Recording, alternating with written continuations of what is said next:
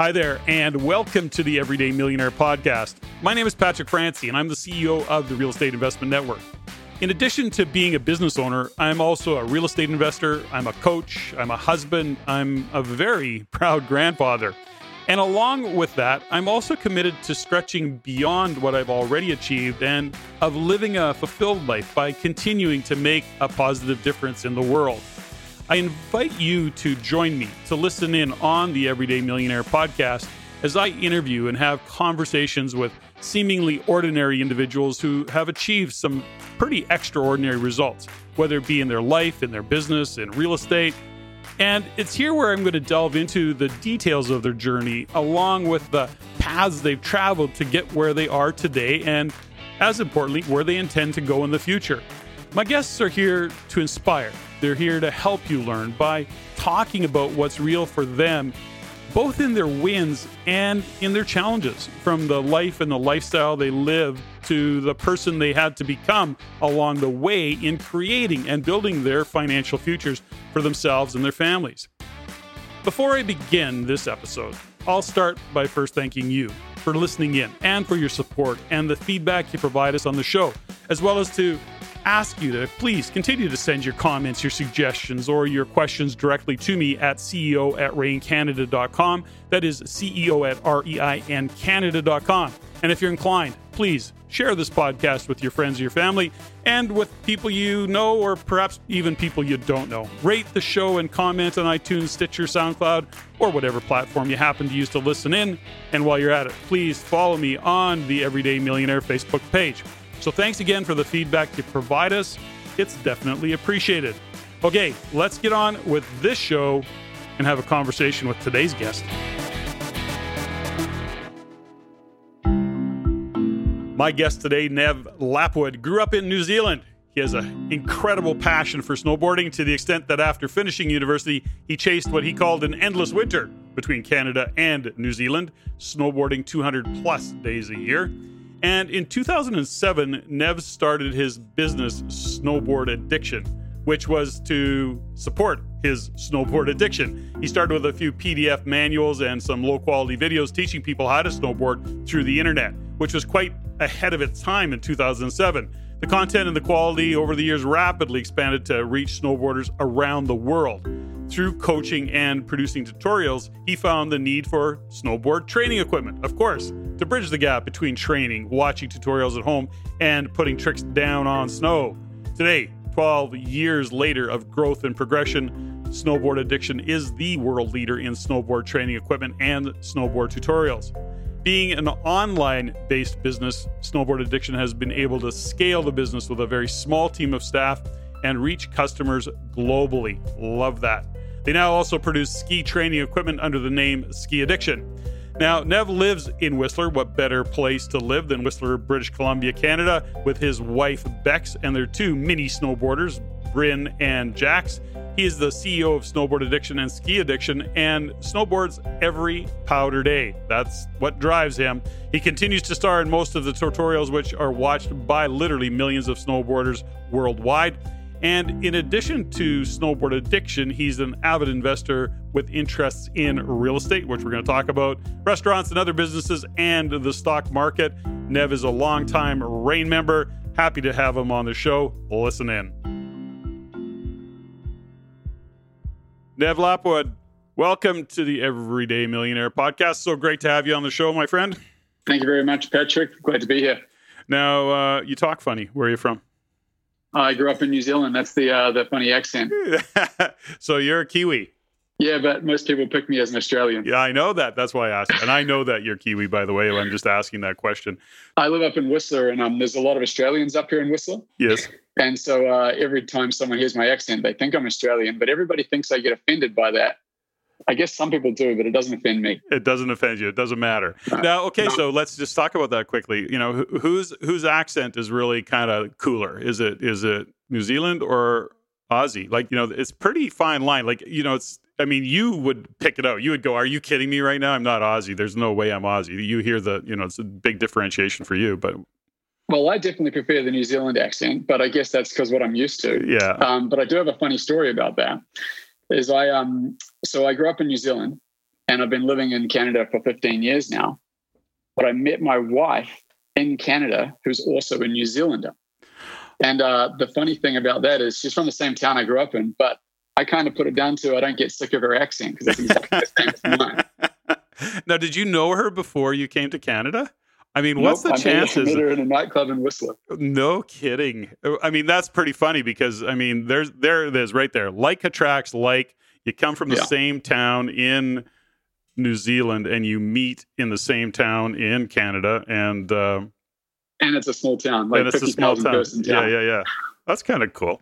So, yeah, it's funny. But I mean, coming down to the accent, I'm never going to get sick of her accent because she sounds exactly the same as me. That's perfect. You don't even hear it anymore. Or you never heard it. The funny thing about that in Canada is that New Zealand has all like little bits of weird slang, but we never know about the slang because it's both normal to us. So other people think we're using weird words, but it's not weird to either of us. Because you understand the language. That's funny. That is really good.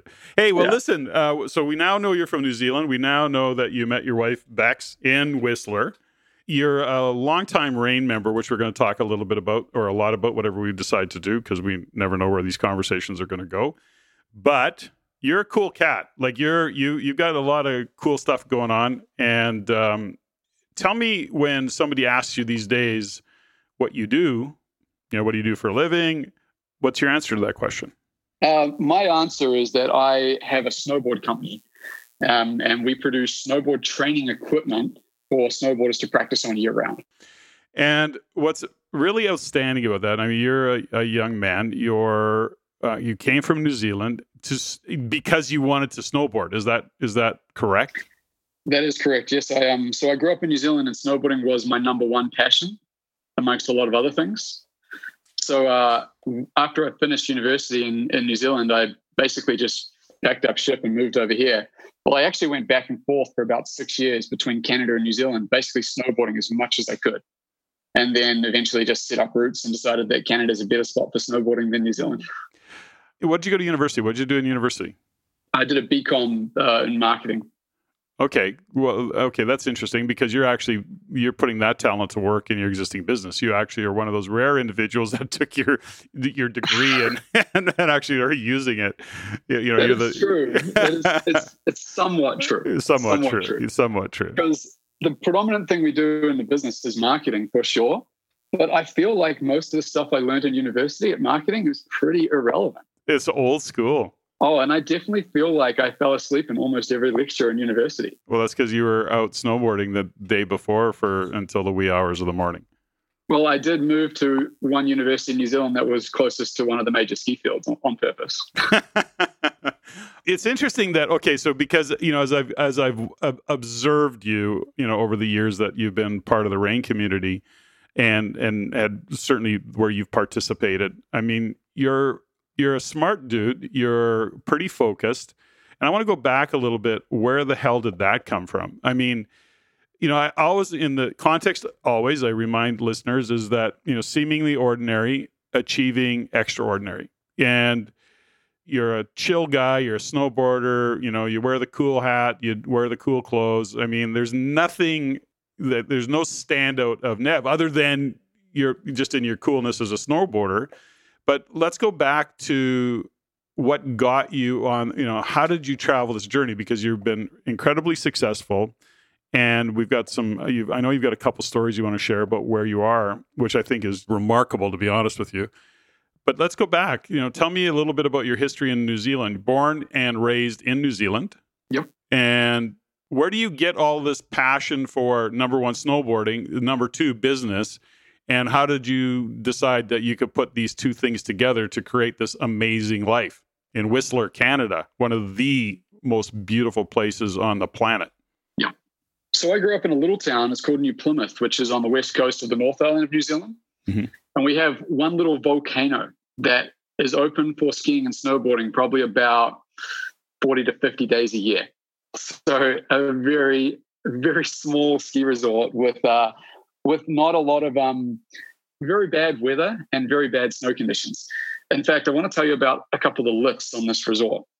So it basically has what's called a rope tow and a T-bar. Sure. I'm not sure if you're familiar with what that is. You bet. All the other listeners. But a rope tow is basically a rope that you grab onto that pulls you up the mountain. Yep. Now, this resort called Mount Egmont, or Mount Egmont's the mountain, is it has a rope tow that is so steep and so long that you actually have to wear a harness and have a metal contraption that you fling around the rope to hold on to drag you up the mountain. So, this is, it's a very interesting ski lift. But anyway, why I bring that up is my parents were into skiing, and they started me skiing at about 5 years old. And at about 10 years old, I saw these people on snowboards, and I was like, right, I want to do that. It just looks cool. And so I ended up going halfers with my parents and buying a snowboard, which I think must have been one of the first snowboards in that size at that time. This was 1993 when snowboarding was pretty non-existent. So how old were you then? I was 10 years old. 10, yeah. Yeah. So started snowboarding 10 years old, didn't know anyone who snowboarded, hardly seen anyone who'd snowboarded, but just thought it looked cool. And from there, it was always a passion of mine. It was just a cool sport. The area I grew up, there's a lot of surfing and a lot of, sports. Skateboarding, surfing was all stuff I did when I grew up, but snowboarding was just something different. And I think the fact that it was pretty non-accessible and pretty hard to do because the resort was only open in a small amount of days a year and the weather and the snow was very inconsistent, that it just drove me to be passionate about it. Did that same passion exist in other sports? Not as much, and I'm not sure why. I mean, like I was into surfing, I was into skateboarding, but snowboarding, something about it just grabbed me, and I just loved doing it. And I don't exactly know what made that passion. So yeah, I guess where I go with it is just around, what is there a level of athleticism that you had that was consistent and obvious to you or your parents when you were younger in other sports that showed up? So, I mean, doing what you do, there's certainly a high degree of athleticism that is required. Some of it is what my experience of snowboarders, which is very limited, but is that they're a little bit kooky and crazy and that they don't have any attachment to crashing and burning. They just are okay with that. So they try really crazy shit, That is definitely true when you're young. As you get a little bit older, you get a bit more responsible. You do. You realize, oh gosh, I do have bones that break. That's no fun. Yeah. I'm not old by any standards. No, I'm you're 35, sure not. Yeah. But I crash very rarely these days. That's because you're cautious, or you just gotten that good combination of both? I definitely a combination of both. But sure. as you get older, things hurt, and it's different than when you're 20 years old because, as you say, a snowboarder between the ages of 15 to 25, they take a lot of crashes, they do a lot of crazy stuff, and they have very little regard for their bodily health. That's true, and that's okay at that age. Sure. Now, tell me about your parents, because here you are, at 35, you're successful in real estate, you're successful in your business. Where did that part of it come? I mean, you went to university, great, but was it nature or nurture? Like, how did you end up self-employed? Was that a history with your parents, or what did your parents do in that world? So my mother was a high school teacher, and my father was a project engineer. They're both retired now. They still live in New Zealand, but they actually like to spend a lot of time in Canada. So I think they're pretty stoked that I live in Whistler because they visit me a lot. That's awesome. So they both ski still, and my dad's still into things like riding motorbikes. My dad's big into dirt bikes, skiing. So I guess a lot of action type sports I definitely got from them. But neither of them were entrepreneurs.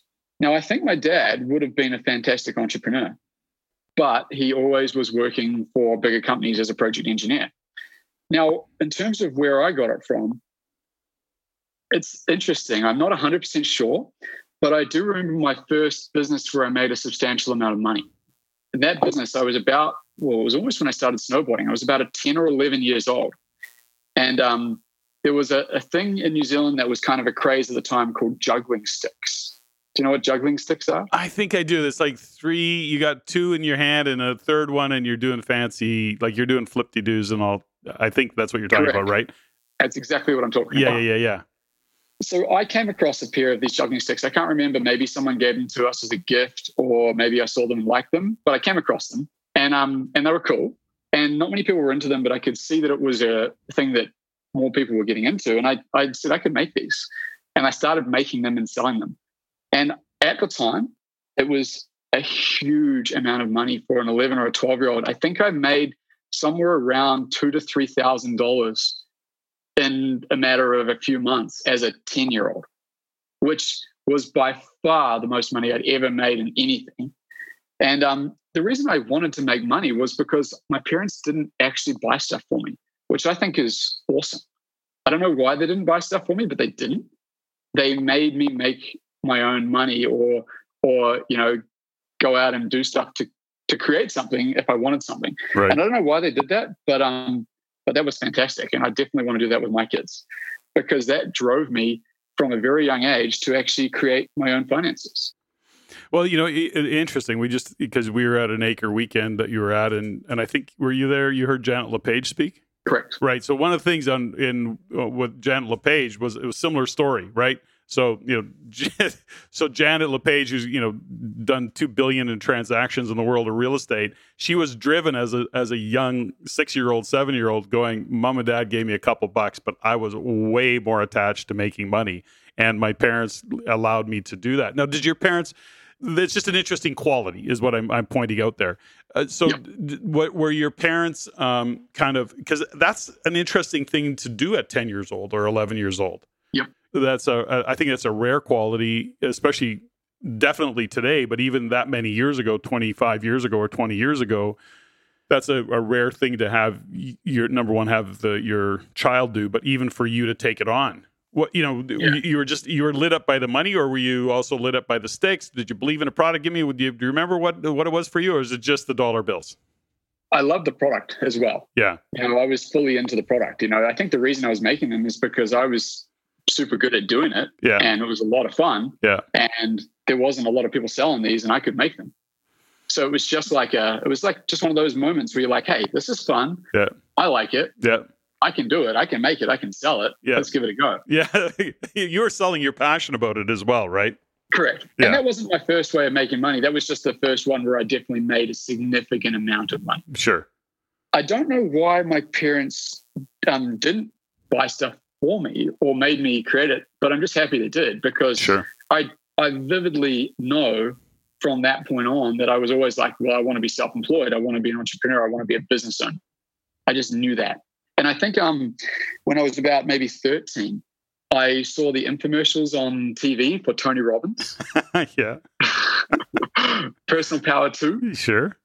And I was like, oh, man, I'm going to buy that program. Mm-hmm. And I remember people being like, don't buy that program, don't buy that program. But I bought it with my own money. And it was awesome. And I don't know, I just, ever since then, I've been into kind of personal development type stuff, like things like Tony Robbins and, self-motivational books or business-minded books, all the stuff that real estate investors and entrepreneurs get into. Well, let's talk this. Let's go off course a little bit on that in that conversation. A couple things that I don't want to step over time and time again. And this is because you're, you've got 2 children, 8 months and 3.5. So you're going to be faced with that conversation about what do you give your kids, and so I don't want to step over what you see as was really impactful for you, which was my parents didn't buy me stuff. You weren't starving, obviously, but if any extras, they were saying, you got to earn it yourself. I had to deal with my parents where they go, you pay half, I'll pay half, right? Correct. On some of those things. So it was always that kind of an agreement. You're seeing that with your kids. Tell me from your observation, because you're living in Whistler, which is an expensive place to hang out. It's an expensive place to visit, to play. So you're on the hill. What's your own view of the world? Do you see parents being too extravagant with their kids? Do you think is that a kind of a philosophy or an opinion or a view of the world that you have? What is your view of the world in that? I do see a lot of that for sure. I see a ton of people that seem like they're given too much. I see a lot of people, I definitely see some entitlement and people who are lazy because they haven't had to earn it themselves. Mm-hmm. But I see the opposite side as well. I see a lot of people like me who just have to go out and make it for themselves. Sure. And just make decisions to make it. And honestly, I think it's more of a slightly New Zealand attitude. Is that New Zealand has this bit of attitude where it's like, get out there and do it yourself. New Zealand made, but rough around the edges. Don't worry about it. Just do it. I don't know. Maybe I'm skewing it, but that's kind of my opinion the New Zealand attitude towards things. Sure. Like an example of that is in Canada and North America, a lot of people are really worried about things like liability and insurance and getting sued. Sure. And I'm more of the opinion, like, let's just get out there and do it. And then, we'll deal with the consequences later if it comes up, and hopefully it won't come up. Yeah. But I don't worry about that stuff. I just usually get it done. Yeah. Well, yeah. And I mean, and that's what shows up for you. There's, Gary Vaynerchuk did a really cool piece where, I don't know if you saw, where he stood on stage. It was actually the most chill I've ever seen and most clear I've ever seen Gary Vaynerchuk when he stood on stage and he said to parents, "You're fucking up your kids." Mm-hmm. He said, "You're buying shit. You're setting them up to be self-righteous and setting them up for failure in terms of their expectations. And it's not about the kids. It's about how you look to the other parents. It's about you and what's best for you and your view of your vanity and your ego, as opposed to what's best for your children." And I went, that was a pretty cool, I don't know. It just landed really solid for me because I've had many guests on the show. One of the reoccurring themes is how they got to where they are. And some of it was just to your story. I mean, they're going, no, my parents gave me nothing. They kicked me in the ass and said, get to work. And they created a cool life because of that. So I don't know. It's a little bit philosophical, and everybody has a different view of the world. And I'm certainly not making anybody wrong for whatever they're doing, because there is no no handbook for being a great parent. We just figure shit out. So yeah, I've watched some of Gary V's stuff, just bits and pieces that come across social media, and I really agree with the vast majority of stuff he says. Mm-hmm. It aligns exactly with how my thinking is. And whatever that my parents did and made me just want to get out there and actually do it, I want to try to instill that into my kids. And I think part of that is not buying them stuff. If they want stuff, absolutely, I just got to show them how they can earn that, or how they can earn the money to be able to buy that. Yeah. And it's going to be an interesting thing that I'll approach as that comes up. Right now, my trip is 3.5 and 8 months. So. And kids are kids, right? The best laid plans, and as Tyson, then somebody punches you in the face, right? So the realities of children are they're just children, right? So nurture it and where you can. It's cool. Let's share the journey of you coming to Canada and you're being a snowboarder, because you built your business. So tell me a little bit about the business, and because I want to morph this into, because you've got the entrepreneur that you are, the business guy that you are, you've done some really, really cool stuff in business. But I want to know a little bit more, because you then have done some really cool stuff in real estate. So give me a little bit of background on both those, and let's bring them together to, bring you current to the lifestyle that you've now been able to create for yourself and for your family. Cool. Awesome. Well, I'll tell you about starting with the move to Canada. Is that in New Zealand, I finished high school, and I actually went on an exchange to Switzerland for 1 year. It was an AFS exchange, which is basically a high school exchange. Mm-hmm. But I chose Switzerland because it was the smallest country I could see that had the most snowboarding in that area.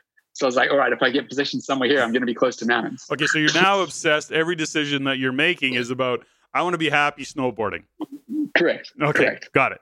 So the exchange was fantastic. I'd actually finished high school, so I didn't really have to worry about too much. So I could spend a lot of time snowboarding, and I think probably I probably went to 30 different resorts around Switzerland snowboarding that year. So that was fantastic. Anyway, I came back to New Zealand, went to university, went to Canterbury University, which was the South Island of New Zealand, and that was specifically chosen because it was about an hour's drive from Mount Hutt, which was one of the more major ski resorts in New Zealand at the time.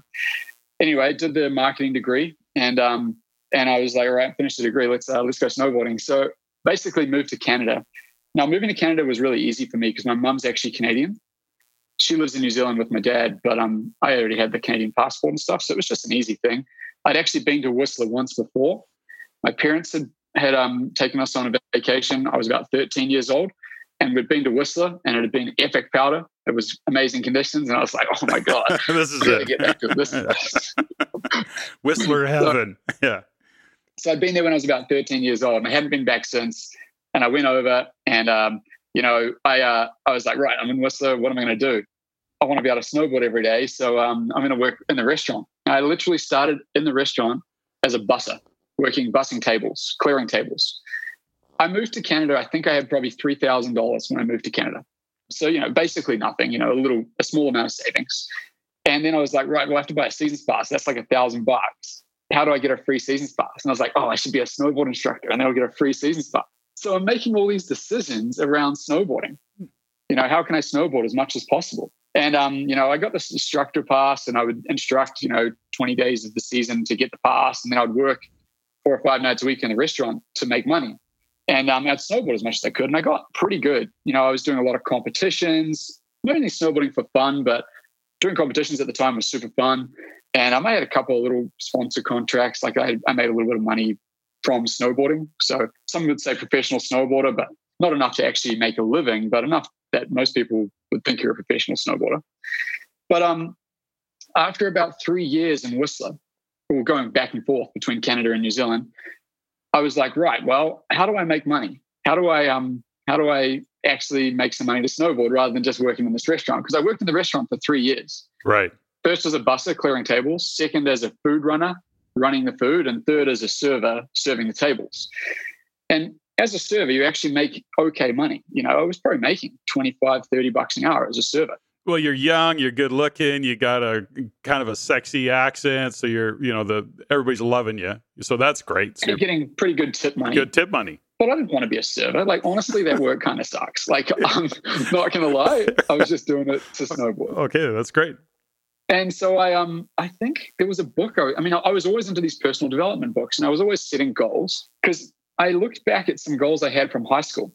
And some of the goals were like, I want to be able to snowboard every day.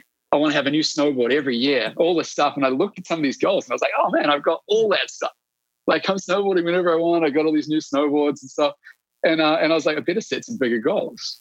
So I was reading a book and I can't remember what book it was, but it made you line up like what your passions are and what you're good at and all this stuff. And it basically said, you've got to somehow do something with snowboarding and maybe teaching people how to snowboard. And out of that, I was looking at different business opportunities. I was just looking what's for sale in the newspaper and stuff. And I wrote all this stuff down. I was like, right, well, I'm good at snowboarding and I'm good at teaching people how to snowboard. How do I turn this into some kind of way to make money?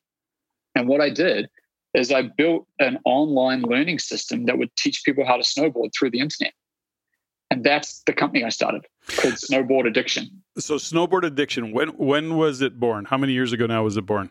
I started it in 2007, which was about 3 years after I first moved to Canada. Right. So I'd already done about 3 years of just snowboarding as much as I can. And this was a way to see if I could make some money on the side to support my snowboard habit. Okay, so what's interesting about that, you go back to, 2007 is when I started the business. Yeah. So, yeah. So you're talking about online learning in 2007. Correct. That was barely a thing. Yep. I was lucky to get ahead of the curve on that one. Well, no, but what drove you to get ahead of the curve? Like why were you ahead of the curve? Was there something that stood out, something you saw, or did that idea just kind of manifest? It was literally one of these personal development books I was reading. It was like talking about what you should be doing with your life. And it made you write down what you're good at and what you're passionate about and what some other things. And it just basically almost gave me a paragraph that said I have to teach people how to snowboard somehow. And I get that. I do. I really get that. Yeah. But what's interesting for me is that I dig in a little bit on this is that you were like a hugely early adopter in internet education. Like, correct. So that's what I'm wondering where that came from. That is just a question. And was it just like a bing and you had an idea for it? Did it show up in a meditation or did you read something about it?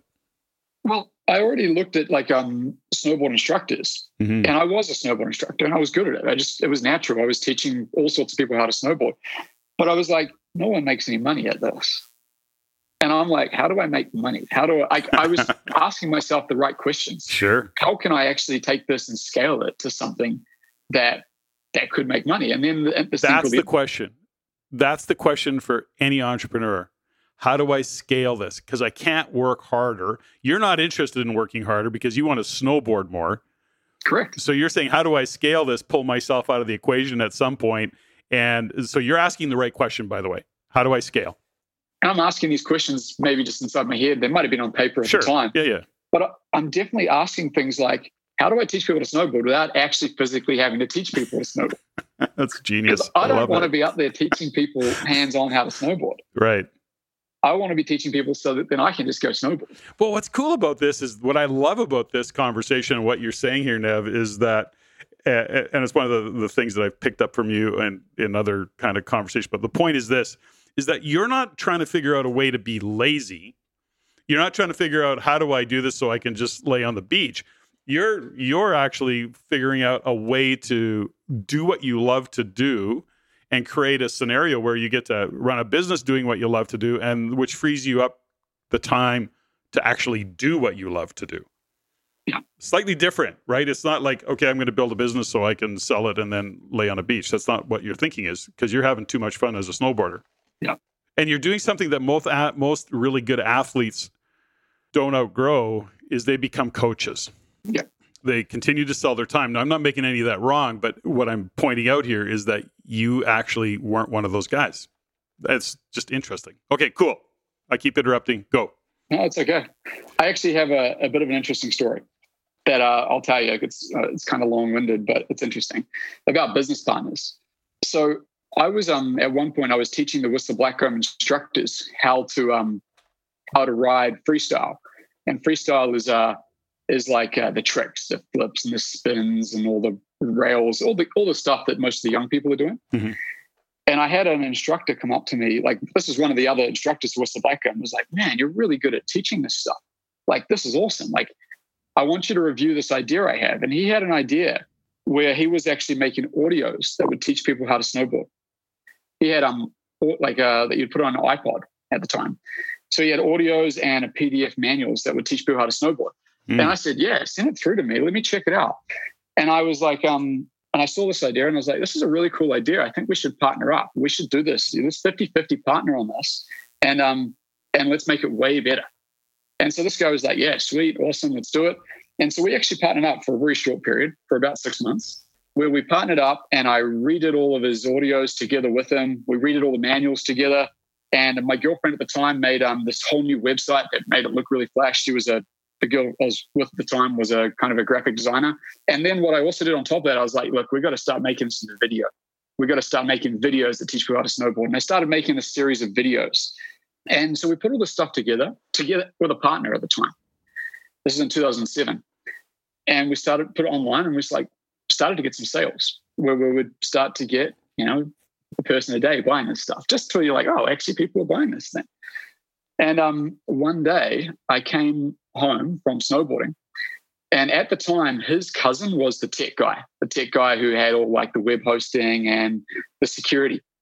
I came home from snowboarding one day, and the password to the website had changed, the password to the email had changed, the password to the PayPal account had changed, the password to everything had changed. And the business partner I was with basically said to me, I don't need you anymore. And he said, oh, yeah, wow. Yeah, sorry, it's done. We don't need you anymore. This was about 6 months into the business. How did you take that? Well, I was devastated. I was absolutely devastated for about a few weeks. Yeah. Well, because you got this relationship. I mean, aside from the dollars and cents of it, knowing you a little bit, the devastation is actually the broken trust in the relationship. Yeah. Right. Yeah. Yeah. And you know what? There was very little dollars at that time. It was tiny. It was just starting. It was in its infancy. To top it off, a month after that or something, or maybe a few weeks after, my girlfriend broke up with me. So you're just getting hammered. You're getting hammered. So I've been with this girlfriend for a couple of years or whatever, a year and a half or something like that. Yeah. So, this was like, oh, shit, double whammy, everything's falling apart. Your life's crumbling. But you know what happened, man? I just maybe even a week after that, I realized, man, this is awesome. This guy just gave me full opportunity to take over this entire business with no hangups at all. And that was the best thing that possibly could have happened. The best thing that could have happened, because he gave me free reign to do this myself, because he shut me out of something that I'd totally revamped. And I even have the paperwork still. I still have the agreement. That's a 50-50 partnership between us. Right. So anyway, I just rebranded everything to Snowboard Addiction, which was not much at the time. It was some audios that largely he had personally developed, some PDF manuals, we'd redone them, we'd redone the audios, we'd redone the website and all these videos I'd made. So I just rebranded everything, bought a domain name, got one of my friends who was a techie guy to help me host the website to start with. started out fresh, 100% ownership of the business. Best thing that could have ever happened. So you're starting to just build content. Just started building content. Just started building the best snowboard tutorials the world had ever seen. There wasn't that many snowboard tutorials at the time. Yeah. But definitely like the most in-depth, accurate snowboard tutorials that actually teach you the correct technique that have ever been made. And that's how the business started. It was 12 years ago, and it just built up from there. And it's been really awesome. It's been a good ride. It's been, I would have never guessed this is what I would have been doing, but this is just what I'm doing, and it's awesome. Okay, so let's expand on that now. So we got this, snowboard addiction is built. You had your ass handed to you, which, like so many things in life, is that eye of the needle that you have to go through, and the adversity that you faced actually turned out to be exactly what needed to happen. The blessing in disguise. Didn't seem like it at the time. So that's all profound and kind of cool. We see that happen. Now, real estate. Let's talk about how that fit into real estate, because in parallel, there's something percolating in your brain around real estate. And so how do we bring that into the story? Cool. Yeah. So snowboard addiction started doing okay, started making a living off it. Didn't have to actually go and work a job. And in fact, just let me back up on that. Sure. The very first partnership with that guy was formed at the end of a winter when I was actually laid off from snowboard instruction and laid off from the restaurant, because in Whistler back then, there was like a dead season where there wasn't much work. Sure. So I was literally laid off from the two jobs I had. And that's when I started looking at this book that was like, I'm thinking, how do I create income? How do I actually make money? Because I lost my money. I lost my revenue source. So that's when I started the business. But anyway, to continue from that is, 3 or 4 years into snowboard addiction, it's actually doing pretty good. And we're making enough money that I'm putting some money away. And I'm always reading these personal development books. And the first one I ever read regarding real estate was the one that almost everybody reads, Rich Dad, Poor Dad. Mm-hmm. And I'm like, oh, this sounds awesome. I'm gonna, I got to do this. It's probably my favorite book still. It is. I think it's a must read in life. Yeah. Period. Yeah. Yeah. I think I've probably read it 5 or 6 times now. I've got the audiobook version, I've got the Kindle version, I've got the paperback version of it. Anyway, I've read a lot of Robert Kiyosaki's books and I love them. Yeah. And anyway, I was like, okay, this is cool, but this is America. What is there in Canada? So I just Googled, I Googled real estate Canada. And what comes up? Don Campbell's book, Real Estate Investing in Canada. Yeah. And I read this and I'm like, okay, this is a little bit of a dry read, but hey, it's got good information. It's a dry read. I'll pass that on. He'll listen to this podcast. He'll appreciate it. Well, it's not as easy to read as Rich Dad, Poor Dad. It's not a storybook in that way. Yes, got it. So anyway, I read Don Campbell's book and I'm like, right, okay, I'm going to do this. I've got a little bit of savings here. I'm going to buy a piece of real estate. And so I bought my first piece of real estate in 2010. So 9 years ago. In Whistler. So people got to get this. It was in Whistler. Okay. That's so awesome. Yep. Good for you. Now, I read Don Campbell's book, and the thing that I remember the most from the book is the cash flow zone. Mm-hmm. I do that calculation, the cash flow zone. And I'm like, okay, I'm going to do this around Whistler. I'm going to find something in the cash flow zone. And it just so happened that in Whistler, there was some property selling inside the cash flow zone. Wow. And I'm very familiar with the rental rates around here because I've been living in town for 5, 6 years at that point, 7 years. And, renting houses. I know what's up. I know what rental rates are. And I'm like, okay, this splits the cash flow zone. Okay, let's do this. And I ended up buying my first property in Whistler, which was a duplex, 1,800 square foot, 3-bedroom, 2-bathroom house with a 2-bedroom, 1-bathroom suite below it. $560,000. A lot of money back then. Yeah, it was $112,000 down payment. Yep. I did borrow a little bit of money from my parents that I did pay back, but I had the vast majority of the down payment myself. So I got a little hand up there on my first bit of real estate from my parents with the down payment. Paid it back pretty quickly because the cash flow was great. Mm-hmm. Up, down, 2 units. Whistler's very easy to rent. There's almost never a vacancy ever in Whistler. Yeah. You don't really have vacancies. And anyway, just to so that piece of property was purchased right after reading Don Campbell's book. Mm-hmm. I was like, okay, I'm going to do this some more. Snowboard addiction is doing good. It's kicking off some money. And I'm basically reinvesting the vast majority of my profits from snowboard addiction back into real estate. And I was always doing that because I'm thinking in my head, I'm like, okay, well, what if the snowboard addiction business doesn't do that well? I'm always second guessing myself, which is good and bad. It's bad because if I just focused solely on snowboard addiction with the burn the ships approach, it could have probably been way, way bigger. But instead of using that burn the ships approach, I always gave myself a backdoor. And that backdoor for me was largely real estate, and the fact that I kind of kept funneling out profits from real estate and using them for down payments on properties. And I think within my first 4 years, so within 4 years, I think I bought 4 properties, all in Whistler. And that was, the 2010 to the 2014 era. Now, that was all bought based on cash flow. I wouldn't buy any real estate without positive cash flow. And the timing was really good because obviously the financial crisis was 2008. And, Whistler didn't get hugely affected by it, but there was definitely a drop. Definitely some uncertainty. Yeah, totally. Oh, yeah. There was probably, real estate probably went down 20% or something off the highs in 2008. And that 2010 to 2014 range was just an absolutely fantastic time to be buying real estate in Whistler or anywhere in BC, or especially the lower mainland, Vancouver. Everybody who bought real estate in that area knows they probably doubled or potentially even tripled their money in some cases. Yes, for sure. And so I gave myself this backdoor, filtering money into some properties. I managed to buy about 4 properties. And this was before I wasn't a RAIN member at that point. I was just buying based off Don's books. Yeah, well, let's step back even one more. I mean, and at that time, you're what, 30 years old, 28 years old, 29 years old, right? Yeah. And I mean, so you've got a business going on, you're buying real estate based on what you read in a book. Yep. So I just want to kind of put a pin in that for now, but go ahead. Oh, and on that note, I don't own my own house. I'm buying real estate. I'm renting myself. Sure, of course. But that's smart. That's just smart. I mean, everybody's heard that story a lot, and it's true. Yeah. Like just rent. I mean, I own my own house now. Yeah. But for like those first 5 or 6 years, I'm just renting properties and buying rentals. And the funny thing is, I've got roommates most of the time. Like I'm actually renting a property, like a bigger house, and subletting out the other rooms in a big, nice house where I get to live in the master bedroom with the ensuite bathroom and still have, in some cases, very reduced or subsidized rent from the other people who are living with me because I'm willing to take on that lease of that big house and be responsible and have people move in, move out, etc. You're running it like a business in that case. Yeah, totally. Yeah. You're operating it like a business.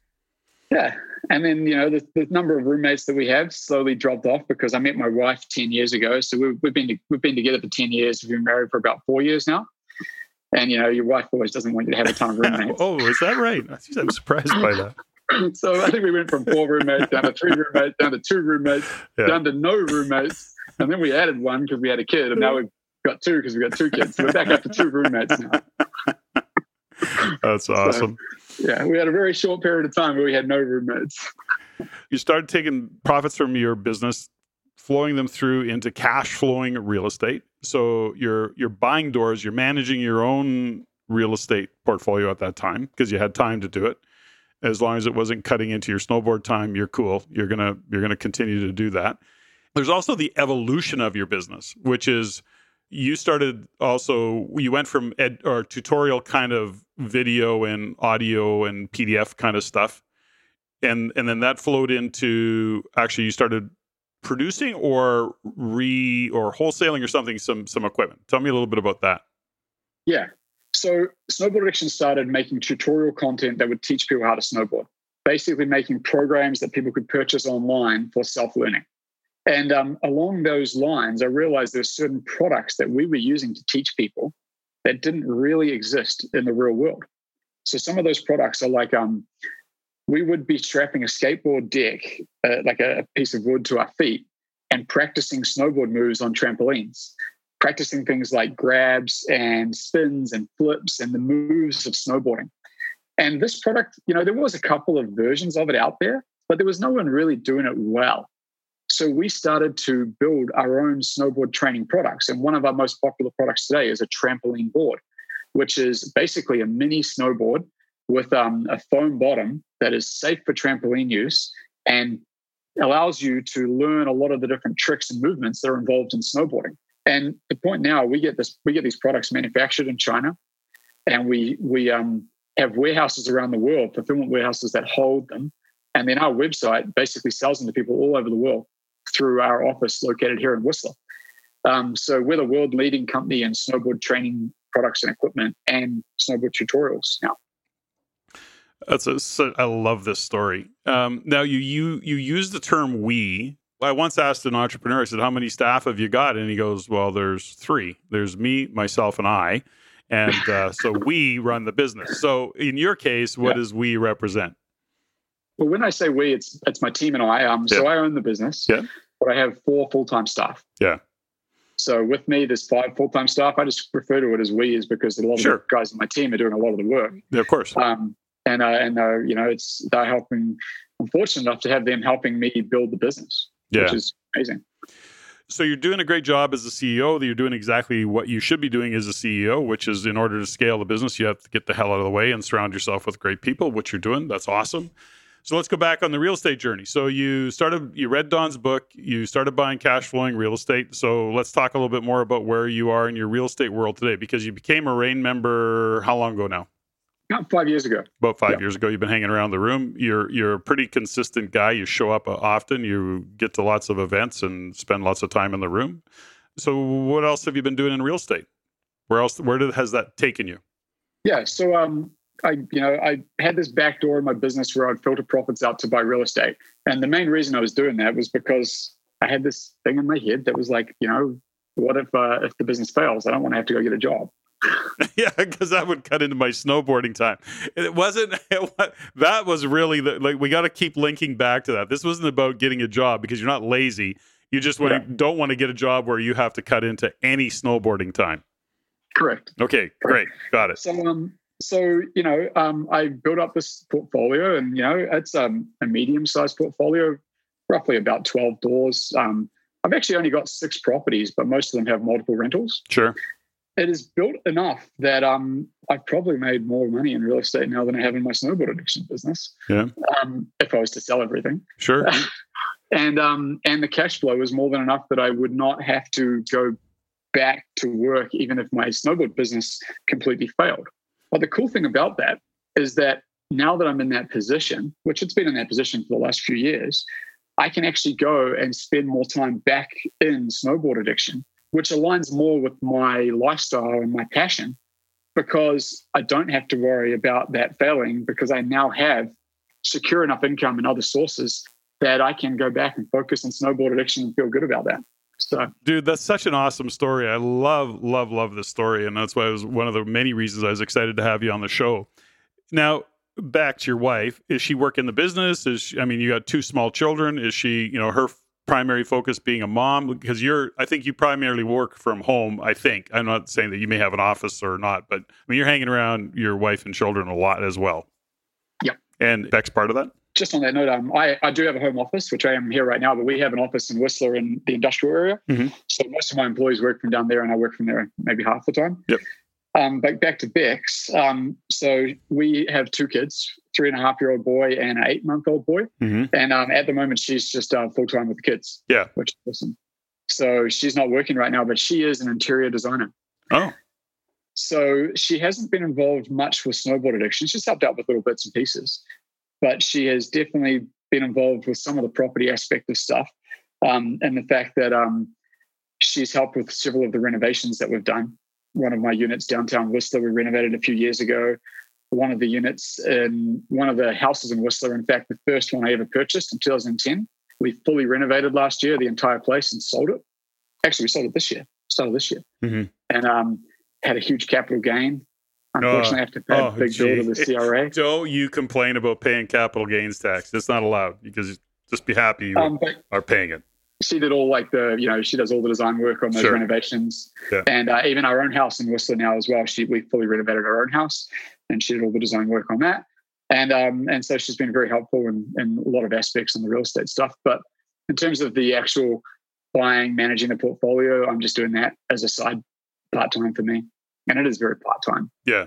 So let's go back to, one of the things and one of the reasons that I was excited to have you on the show. And we've had a couple of, really kind of uber cool young millennial type real estate investors. So take me back a little bit, because if another 35-year-old or a 30-year-old, 28-year-old is listening to this particular podcast, a parent perhaps, whatever, you're in the RAIN room 5 or 6 years ago, you're 30-ish, how did you end up in the room? Like and what was that experience for you? Because here's what I'm noticing within our RAIN community is actually, I'm noticing a much younger, like the general kind of demographic, because there's a number of millennial kind of individuals in the room, which really, really stokes me, because that's one of my own personal passions about making a difference, is that the generalization around millennials is that they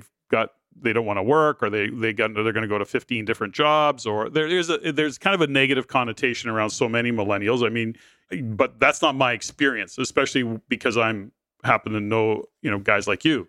So, but tell me about what it was for you. If you're giving guidance, if you're talking to another 28-year-old or a 30-year-old, what would you be giving them guidance around in the world of real estate and business? And what was it like for you to show up in the RAIN room? Well, let me tell you how I first came across RAIN, just to start that off. Sure. It was actually a snowboard addiction customer. Okay, great. All the links, right? I actually remember talking on the phone with a snowboard addiction customer, and he was telling me about RAIN. This was like 10 years ago. Yeah. And I think he told me he had like 7 properties or something. And I'm like blown away. I'm like, what? 7 properties? And I think he might have been the guy that told me maybe he was the guy that told me to pick up Don's book. Right. So I read Don's book, Real Estate Investing in Canada, bought my first property. And then I didn't join RAIN because I didn't want to pay the money. Mm-hmm. Right. I mean, part of being a good business owner is being frugal. Yeah. Not spending too much, making sure revenue is higher than expenses. So I think I owned maybe 4 properties and maybe 4 or 5 years in real estate investing before I even joined RAIN. Mm-hmm. And at that point, I met another guy in Whistler who had been a RAIN member for about 10 years. And that's Dwayne Sequeira. Mm-hmm. He has been a RAIN member for about 10 years. And he was like, well, you should come along to one of the meetings with me. And I was like, all right, I'll come along. And then, from there, I was like, oh, yeah, this is pretty cool. I should just join up. I'm making cash flow now, and my real estate business is sustaining itself. So now it's okay to spend that money and not be worried about it. And that's how I joined RAIN. That was about 5 years ago. Probably owned 4 or 5 properties before I joined RAIN. Now, that's interesting. So, you're hanging out with guys your age. What's the difference between, I'd like your view. You read a book and you go and buy 4 frickin' properties, right? Like home run. That's not normal. I mean, at any age, lots of people have read many books and not done anything with that knowledge. They've watched videos. They've gone to free meetups. They've done all sorts of stuff, but they're not doing it. So let's just talk about millennials. Let you be a bit of a millennial expert for the time being, because you're hanging out with guys your age and snowboarders and all the rest of it. So what's the difference between what you did and why people aren't doing it? Okay. All the guys I work with are in that age group as well. Mm-hmm. All my employees are younger than me. Yeah. Just as like a demographic up here in Whistler that's easy to work with, especially in snowboarding. Sure. Millennials have this kind of, people are always talking about millennials being lazy and whatever. Sure. And there's definitely lazy millennials out there, but there's lots of not lazy millennials. 100%. Yeah. And it all depends on who you're talking to, and it depends on the decisions people make.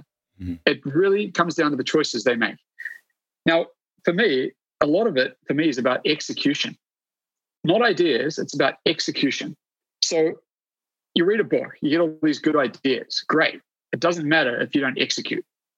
So you read a book, Robert Kiyosaki's book, you're like, oh, okay, real estate's awesome. But if you don't execute, then what was the point of reading that book? Same with business. In business and snowboard addiction, we always have people giving us ideas. Oh, you should do this, you should do that. It's cool. I'm like, well, ideas are not the problem. It's execution. It's about the time to execute on the ideas we already have. So if I was to give advice to a millennial who wanted to get ahead, or anyone who wants to get ahead, it's take action. It's go and do it. If you've learned the stuff, if you've read a book, if you've watched a seminar, now go do it. And do it before you go to that next seminar, because there's so many seminars and so many books, and they've all got great information. But the information doesn't do anything unless you take the information and do something. We use, and I'm coming just off an acre. I'm still kind of recovering from that 3-day event, but we used a lot, which is if more information was the answer, we'd all be billionaires with 6-pack abs, right? And because ideas are a dime a dozen, information, you can't even process the information that comes at you. Yeah. But it really is about execution. It is stepping in and taking action. Now, I get these things like there's all these courses out there, right? Sure. And they're all great courses. Yeah. And I want to go to them. And I'm always like, oh, I want to go to that course. I want to go to that course. And I'm finding myself, I'm having to be like, no, don't go to that course. Right. And the reason for not going to that course is not because it's going to be a great course. It's like, I don't want any more ideas. I don't want any more things I have to take on. I don't want any more tasks.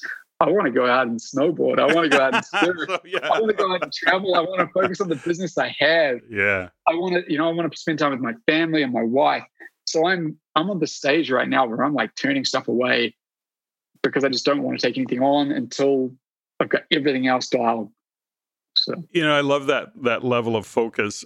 Let me go back to a fundamental conversation around this, and I think it applies to both the snowboard community and I think real estate. So we talk about information where people get stuck because we deal with it.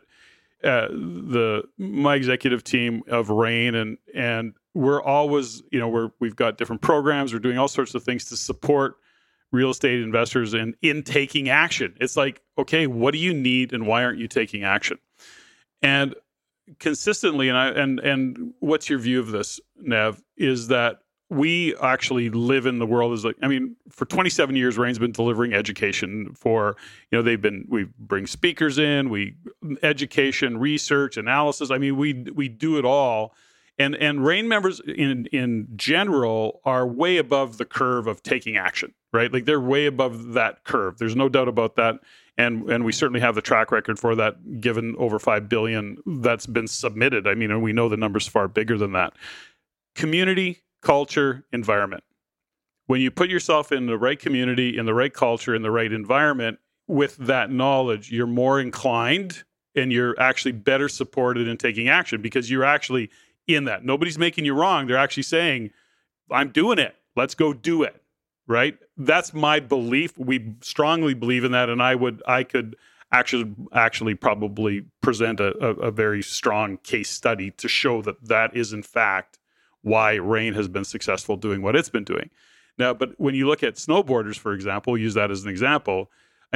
You were snowboarding, you learned to snowboard. Your best learning environment was probably when you were with others on the hill, where you're having peer pressure and you're comparing yourself and you're actually competing. There's something there that says, you got to try this. And hey, by the way, your technique sucked, clean it up.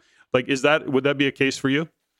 That's 100%. That is a very, very good way to improve your snowboarding. If you can snowboard in and around people who are better than you, pushing you, having a good time, riding with the right technique, that's all just going to feed off you. You see a snowboarder who rides well, and you're like, I want to ride like them. And you start using your body like that person. Or if you're riding with friends who are doing that one trick that's slightly better than you, they could be the one being like, oh, well, try this out. This is what you got to do differently. And it's exactly how snowboard progression works with people who are learning quickly. Yeah. And that's how I believe. And that's what I believe anybody, whether it be business or real estate in this case, that's why the RAIN community, I think has withstood the test of time, regardless of what we've made, the mistakes that we've made as a business or as a management team. We always come back to that fundamental: what's supporting people in taking action and moving forward, and that community, that culture, that environment in any industry, I think is critical. I have something that I can share on that. So when I first bought my first couple of properties in Whistler, mm-hmm. I was getting some good cash flow, and they just seemed like good investment deals.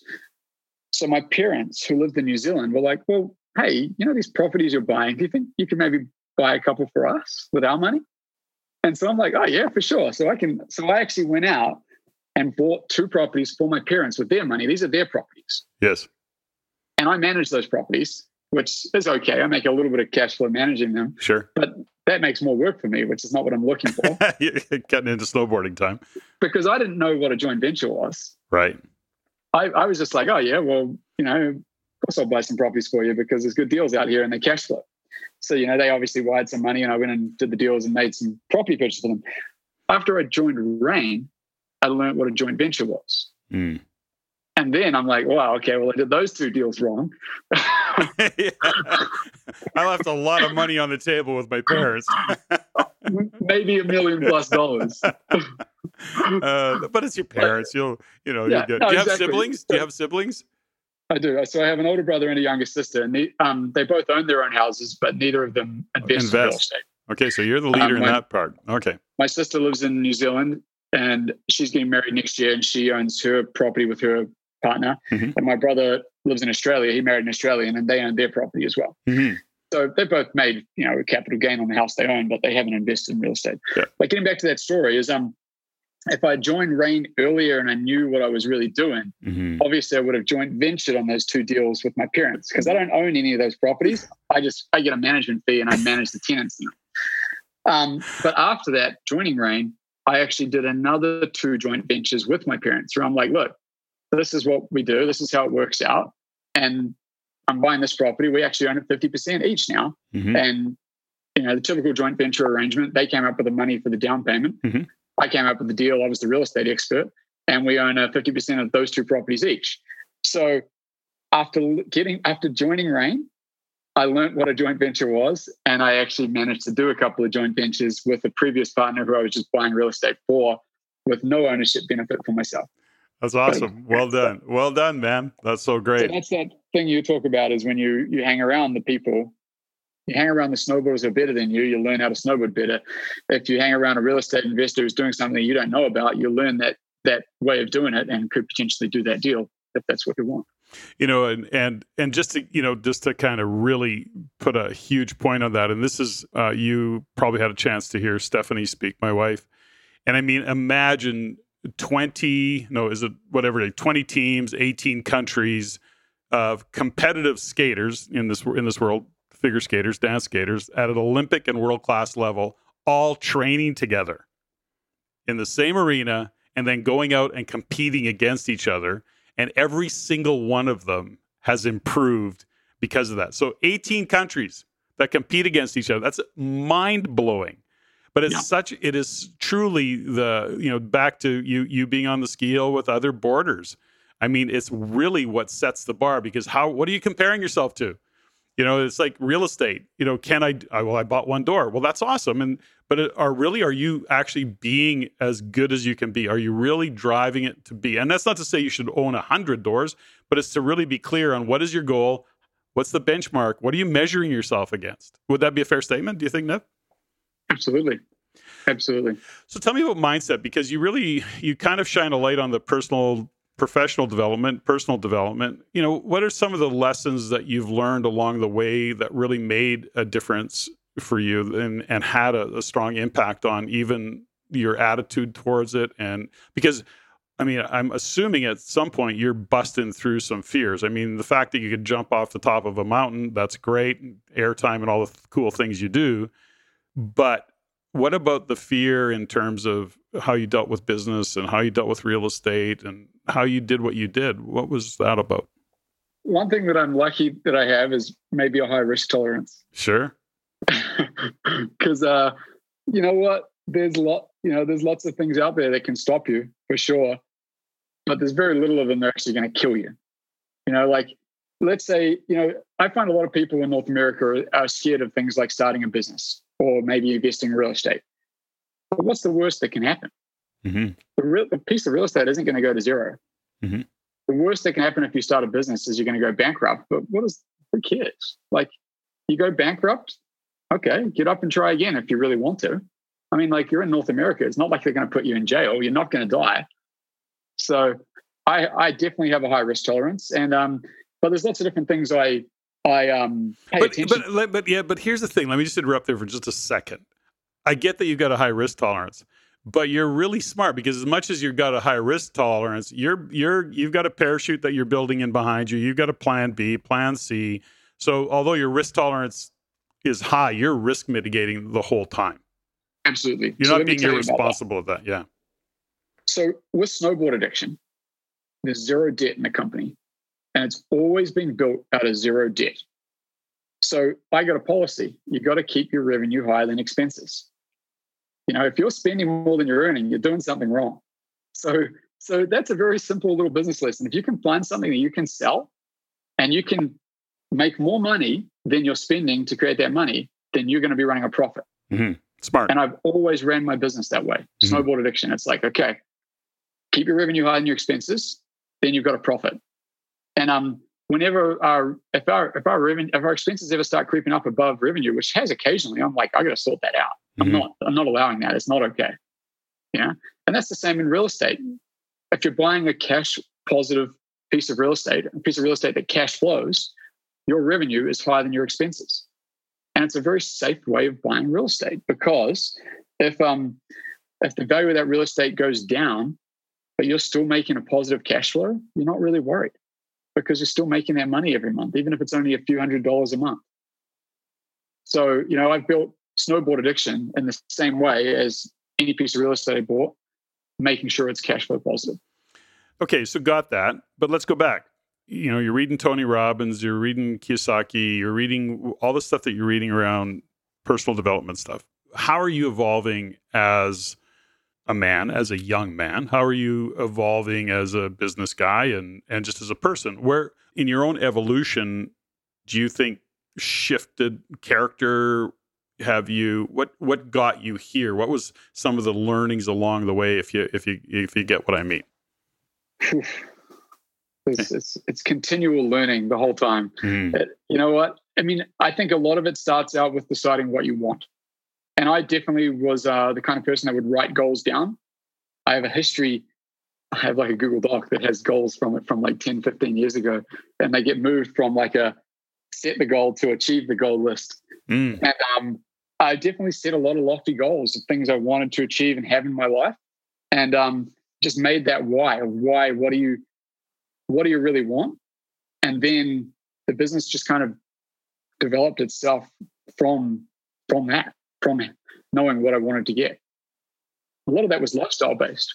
Yeah. So let's dig into that just a little bit. And if we unpack it, when we talk about, what's your why? And I know that we get your passion for being a snowboarder, but was it really that simple? Was it really because I just want to frickin' snowboard all the time? What was it, or what was driving your why, Nev? I had a strong financial why from a young age, mm-hmm.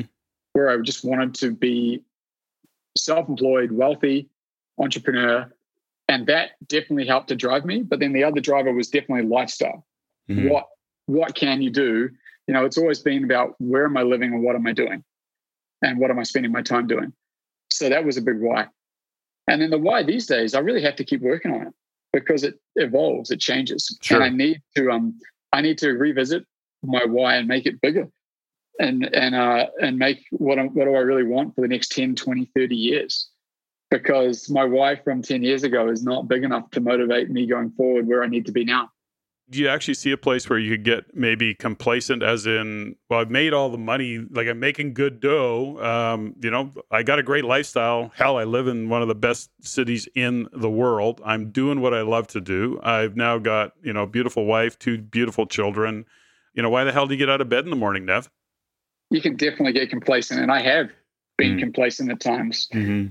but I'm still motivated. Mm-hmm. I still want that next level in lifestyle and freedom for, my family, my kids, my friends. There's a lot more, but it still has to be worked on, because if I don't work on it, I will get complacent. So, and I'm not trying to put you on the spot. I just find it really kind of fascinating, the work that you've done and the journey that you've been on. And let me ask you this question. What lights you up? Aside from getting on the hill, what really lights you up these days? You know what? I'm pretty passionate about entrepreneurship. Mm. I've always been passionate about my business, but other people having their business as well. It's definitely fun to help people. So I've got a bunch of buddies in town in Whistler who are involved in their own businesses or their own investing in various ways. And a lot of them look to me for advice because I have been somewhat successful in different areas. And it's just really nice to be able to help them and even help my employees to to better their lives through whatever they need, which my employees, in most cases, it's not entrepreneurship, but I've even involved them in my business in a way that if they can help grow the profits of the business, it directly grows their income. I just, it's one thing is really nice to help people, but I do get lit up with entrepreneurship. And you love the being a contribution, which is an interesting place to be for anybody, but especially as a young entrepreneur, and not that you're a rookie entrepreneur, but you're very young at this course in your life. But you're really getting that contribution piece is pretty significant for you. My whole business is the whole snowboard addiction business is based on contribution. It's all about teaching other people how to snowboard. I mean, our catchphrase is our goal is to improve your riding. Mm-hmm. So for 12 years now, I mean, I'm running the business for 12 years. It's all about how other people can improve their snowboarding. The customers are the ones that are paying the money for the products and the courses. Without that, there's no business. So it's all about how we can help them. And we help millions and millions of snowboarders all around the world. So it's very fulfilling. It's, it's very rare that I will get on a chairlift with snowboarders in Whistler who don't know who I am. Mm-hmm. And it's, there's great people constantly recognizing me and thanking me for the work I've done, which is just incredibly fulfilling. It makes me want to do more of it. Do you recognize yourself as a leader? Yes. Do you spend time really reflecting on who you're being as a leader? Do you actually study leadership? Yeah, I have studied leadership, but mostly through personal development style books and a couple of courses. And I am a leader in multiple areas of my life by nature: entrepreneurship, family, real estate, and even some other different interests that I'm involved in, some other businesses as well. Do you have a philosophy around, being true to yourself, living values? Is that something that shows up for you? Are you pretty focused in, these are my values, and everything else can go away? I'm sure in Whistler especially, it's quite transient. And so you can probably be pulled in a lot of directions, right? So I do definitely have values, but I think I haven't concentrated on them a lot in terms that more of them are probably subconscious. Mm-hmm. I don't have like a written set that I'm going by. Yeah. But you ask me, if you ask me certain things, I'm gonna be like, no, I'm not doing that. So there's definitely values there, but I haven't got like a listed amount of what I'm living by or organized by. Right. So you're probably to your point, you just are who you are. You live to that, and you're pretty focused on not getting off on some tangent or being pulled in a direction that isn't within the context of who you want to be. Yeah, I'm actually quite focused right now on not getting pulled in tangents because there's so many tangents all the time. And I see a lot of my friends getting pulled in tangents. And I'm like, man, just focus on that. Like, you don't need to be pulled on this tangent. Just go and do that and do it the best. So within snowboard addiction, there's so many different tangents we can get pulled on. And we're all about focusing, getting really good at what we're doing. And then we'll expand later as we have the time and the resources to do that. Okay. We got to start to wind down a little bit. Okay. Is there anything that you haven't said that you want to say? A message that you want to give to leaders or listeners as a leader? Anything that shows up for you? All that information that you can get is so awesome. Keep studying, from leaders, from personal development books, but just go and execute on whatever the information is. Get shit done. Get stuck. Yeah, get stuff done. Get shit done. Don't keep reading if you're not doing it. Read one, take action. If you're going to start a business, find a way to make money, duplicate that way to make money, and keep your revenue higher than your expenses. And surround yourself with cool people. So with some great people that push you. Now, okay, so we're going to do some rapid fire questions and maybe something even more profound. This has been such a great conversation, Nev, so thank you for the time.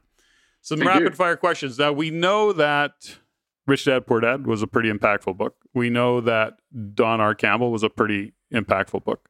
We know that Tony Robbins, whichever book it was, The Power Within or whatever that book was that you read, that was pretty impactful. It was like the CD program of like 24 CDs. Yeah. Personal Power 2. Personal Power 2, yeah, that's right. Yeah. Now, aside from those three things, those three books and that audio program, what is one of the most profound books that you've read other than those, if there is one? Or what book do you like to gift? So I'd say one of my other favorite books is probably How to Win Friends and Influence People. Oh, that's an oldie. That's an oldie, but it's fantastic. It's fantastic. Still there. Hey, it's great. It's just so good. And I find myself using principles from that all the time. I've got the audio book and I've got the physical book. And I am, like you, listening to a lot of audio books. I'm listening to audio quite a bit these days. I'm going to download that. I'm making a note. I haven't read it for a long time, like years, but I have read it, and time for a reminder. Okay. You will listen to it and you'll be like, oh my gosh. This is so good. Okay. I'm looking forward to it now. Yeah. But right now I'm actually listening to one of your recommendations from the podcast, Extreme Ownership. Oh, love that book. Yeah. Love that book. It's very cool. And I realized there's certain aspects that I haven't been owning from that book. But I'm like, okay, man, extreme ownership. I gotta stop blaming and quit blaming, quit complaining, and own it. It was something from Acre Weekend. Somebody it was like, don't complain about what you're not what's something that you've been willing to tolerate. Don't complain. Totally. High performance the result of high performance the result of low tolerances. But Janet LePage said, your life is some version of your life is a reflection of what you tolerate. Yeah, don't complain about anything you've been willing to tolerate. No, exactly. If you're willing to tolerate, and that goes with what are you tolerating with yourself, right? Yeah. That's just a messed up question and statement, by the way. So I've complained about a few things that I've been tolerating, and I'm no longer willing to tolerate them. That's great. That's a good stand to take. That's extreme ownership. That's cool. What's your do you have a favorite inspirational quote? Yes, I think this one might be Henry Ford, which is the guy who obviously created Ford Motor Company. Yeah. And it is whether you think you can or think you can't, you're right. You can't. Either way, you're right. Yeah. That's a very popular one. That's a kind of a staple, you know. I love that one because it's just like I always hear people being like, I can't do that. I'm like, don't say that. Yeah. Like if you think you can do it, you can do it. Figure out a way, you know. Get it done. Get it done. I like that one, but I like lots of them. Do you have a favorite swear word? Fuck. Yeah, it's still the go-to for most. Now, it's not it's probably an 8 out of 10 in terms of people. Like 8 out of 10 people will the F-bomb is really popular. My wife gives me a hard time. She says I swear a bit too much. I don't swear a ton, but I mean, she thinks I swear a lot. Okay, well, quit it. You have 2 kids. So you have 2 kids. Got to pay attention. I'm kind of like Gary Vee. Gary Vee's like, yeah. Like, I really don't care. Like, at the end of the world. Exactly. Don't sweat the small stuff. Okay, if heaven exists, what do you want to hear God say when you arrive at the gates? There's a snowboard phrase that we use: "Rip it up." Rip it up. Rip it up. It's like, welcome. You know, you're here and be awesome. Cool. I didn't know that. I watched that little video that you did with your son. Yep. That went viral, which was just cracked me up. But I remember the first time I watched it, I went, because you went through the whole lingo of what he was doing, and I went, I have no clue what you just said, because you're doing snowboard, language. It was like, anyways. We digress. It wasn't just the accent. Yeah, it wasn't just the accent. I love it. But the best part of that whole video is when he lands and you go, "Stomped it." That's great. Okay, I got that. Okay, that means he landed. Okay. So that video that Patrick's talking about is a video of my 6-month-old who we're basically teaching him how to snowboard. He can't even stand up yet. Because you've got him in a jolly jumper that you're walking him around. Got him in a jolly jumper. The video we put up. It got watched by 25 million people. Cracks me up. Almost every snowboarder in the world has probably seen this video. If you want to see it, go on Facebook and just search 6-month-old snowboarder, and you'll see what we're talking about. 25 million. It was awesome. I just loved it. What are you not very good at? You're good at a lot of things, but what are you not very good at? What am I not good at? I'm not, you know what? I'm not super compassionate. Something I probably should get better at. Oh, you're a bit of a hard ass. Yeah, I'm a little bit rough around the edges. Yeah. I'm not super patient. Mm-hmm. I'm patient with some things, but other things I'm like quite often in a rush to get stuff done. Mm-hmm. I'm something I would like to be better at myself, which I'm working at, is just taking more time. And just, one aspect that I'm good at now is financially I'm relatively good. So I'm going to take more time and concentrate on some other aspects that I'm not as good at, That's a good idea. I like that. Take more time in life and just enjoy it. I actually am spending more time on my health these days. Now, why that? Why are you spending more time on your health? I mean, you're athletic, you're young. Are you just thinking that you're getting to be a little bit soft around the edges, or what is it for you? Could be just that thing of getting that little bit older, right? You just get that little bit stiffer and that little bit sore, and I can't keep up with the young guys. The stuff that the young guys are doing on snowboards is just incredible. Yeah. So, I'm doing more things like stretching, eating healthier, going to the gym, trying to go to the gym a couple of days a week. Sometimes I don't even get that often. I got to schedule it more. I've spent a lot more time focusing on aspects of business over the past 10 to 15 years. And now I've got to spend more time balancing it out. Family time, health time in conjunction. It's interesting. I have my own philosophy around, training, because I've trained all my life. I go through times where I'm not as focused on my kind of physicalness and my workouts and training, but I'm always pretty focused on my health. And somewhere in my life, I came to understand or believe that we actually set the foundation for our health now. Like, the future is now. And, my mom's 91 and she was always really active, but nothing more than she always went for a walk. That was her thing. She walked and she'd get up in the morning, she'd go for walks or she'd do a little bit of yoga. And it's not like she's not even, there was no intensity around it, but she walked every day. And I look at my mom at 91 years old, who's still sharp as a tack. You can have a conversation like we're having right now. She keeps up. And physically, she's, of course, slowing down like a 91-year-old, but she's 91. I go, what the hell? And I think there's a foundation there that is, that we create when we're at this your age. I mean, I'm 61. Yeah. So, but when I was 30, man, and I started really training focused when I was 30 years old, and I've always just been that way. I think it's so important. Have you watched the new documentary that came out on Netflix called The Game Changers? Oh, I started watching it and then I lost the plot on it.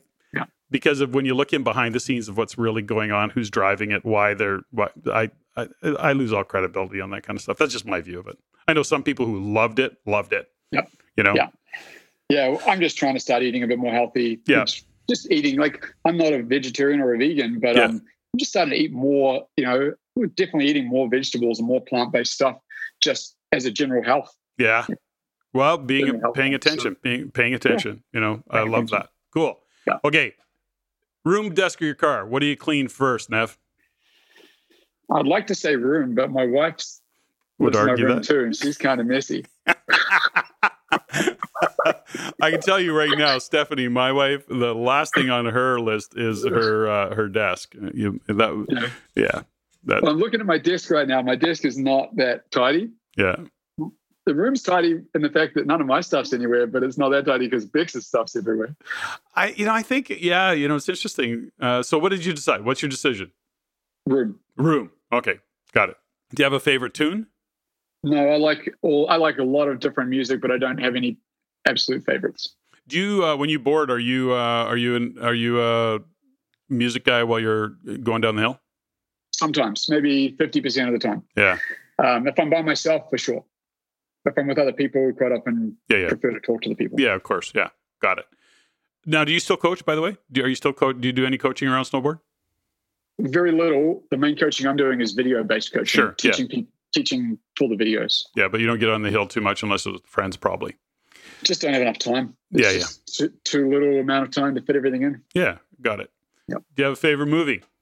I don't have an absolute favorite, but I think favorite genre probably comedy. Oh, you're a comedy guy.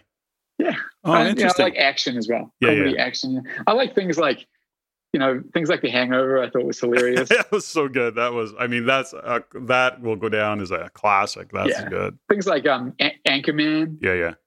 Sure. Burgundy, Wedding Crashes. Yeah. Those are all good. Those were great movies. Yeah, they're funny. Yeah. Okay, so Game Changers on Netflix you watch. Now, do you have a streaming, do you have a series that you are interested in these days? I don't watch a ton of TV. I watch very little, but in saying that, we actually watched an episode last night of the new Jack Ryan that just started playing. Ah, there you go. Have you seen that? No, I haven't. It's actually quite cool. I mean, it's a small series. It's on Amazon Prime. Yeah. And it's like an action hero. Oh, it's like action, but real life, like military style action. It's quite cool. Jack Ryan. I'll watch for it. Yep. And Nev, what are you grateful for? Man, everything. There's so much to be grateful for. Mm-hmm.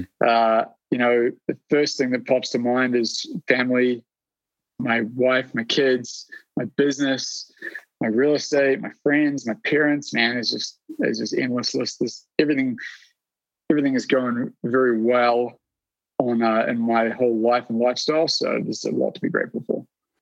Today, I'm always grateful for my guests, but I'm certainly grateful, Nev, to have got to know you a little bit over the past few years to the degree that we've gotten to know each other. I'm really grateful that you joined me on the show today. I'm grateful for an amazing team. I got to tell you, we came off Acre, and the team was just absolutely outstanding this weekend. It was just unbelievable where we've come to and intentionally grown to as a team. We're very focused and intentional about it. So Bonnie and Jean-Guy and Jennifer, just the whole team was awesome. So I'm grateful for that today in a really stated way. So thank you, my friend. I look forward to keeping up with what you got going on. You're an interesting cat. I love it. Thank you. Cheers, you too. Ladies and gentlemen, thank you for listening. If you found value in the podcast, please take the time to rate and review and share with others. Share with your friends. As it is my goal to always improve and to provide the highest value for you, the listener. If you have any comments, suggestions, or questions you'd like answered, please email me at ceo@reincanada.com. That's ceo@reincanada.com. I look forward to hearing from you. And until next time, Patrick out.